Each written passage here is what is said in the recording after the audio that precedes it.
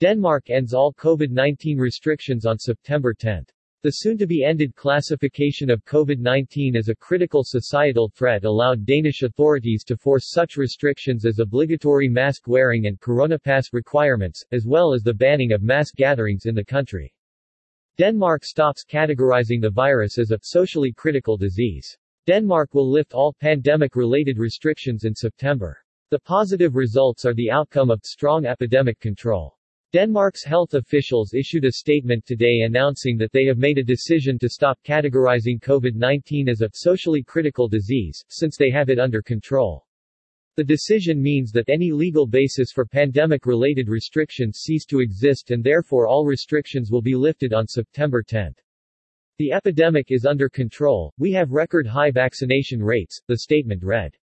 While the positive results are the outcome of strong epidemic control, special rules that have been introduced in Denmark to fight the deadly virus will no longer be in place starting from September 10, according to the official announcement. The soon-to-be-ended classification of COVID-19 as a critical societal threat allowed authorities to force such restrictions as obligatory mask wearing and coronapasses requirements, as well as the banning of mass gatherings in Denmark.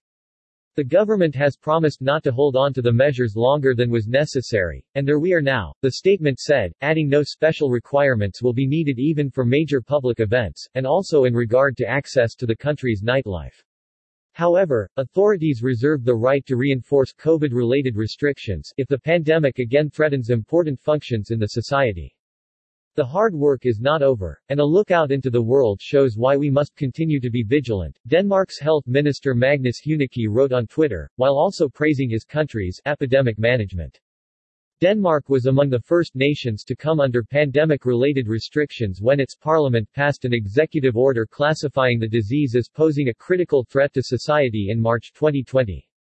A partial lockdown was introduced back then, with the new rules later added, relaxed, and reinforced throughout the pandemic. By the end of August, more than 70% of the country's population had been fully vaccinated. Denmark has registered more than 342,000 cases of the virus, with over 2,500 people dying from it.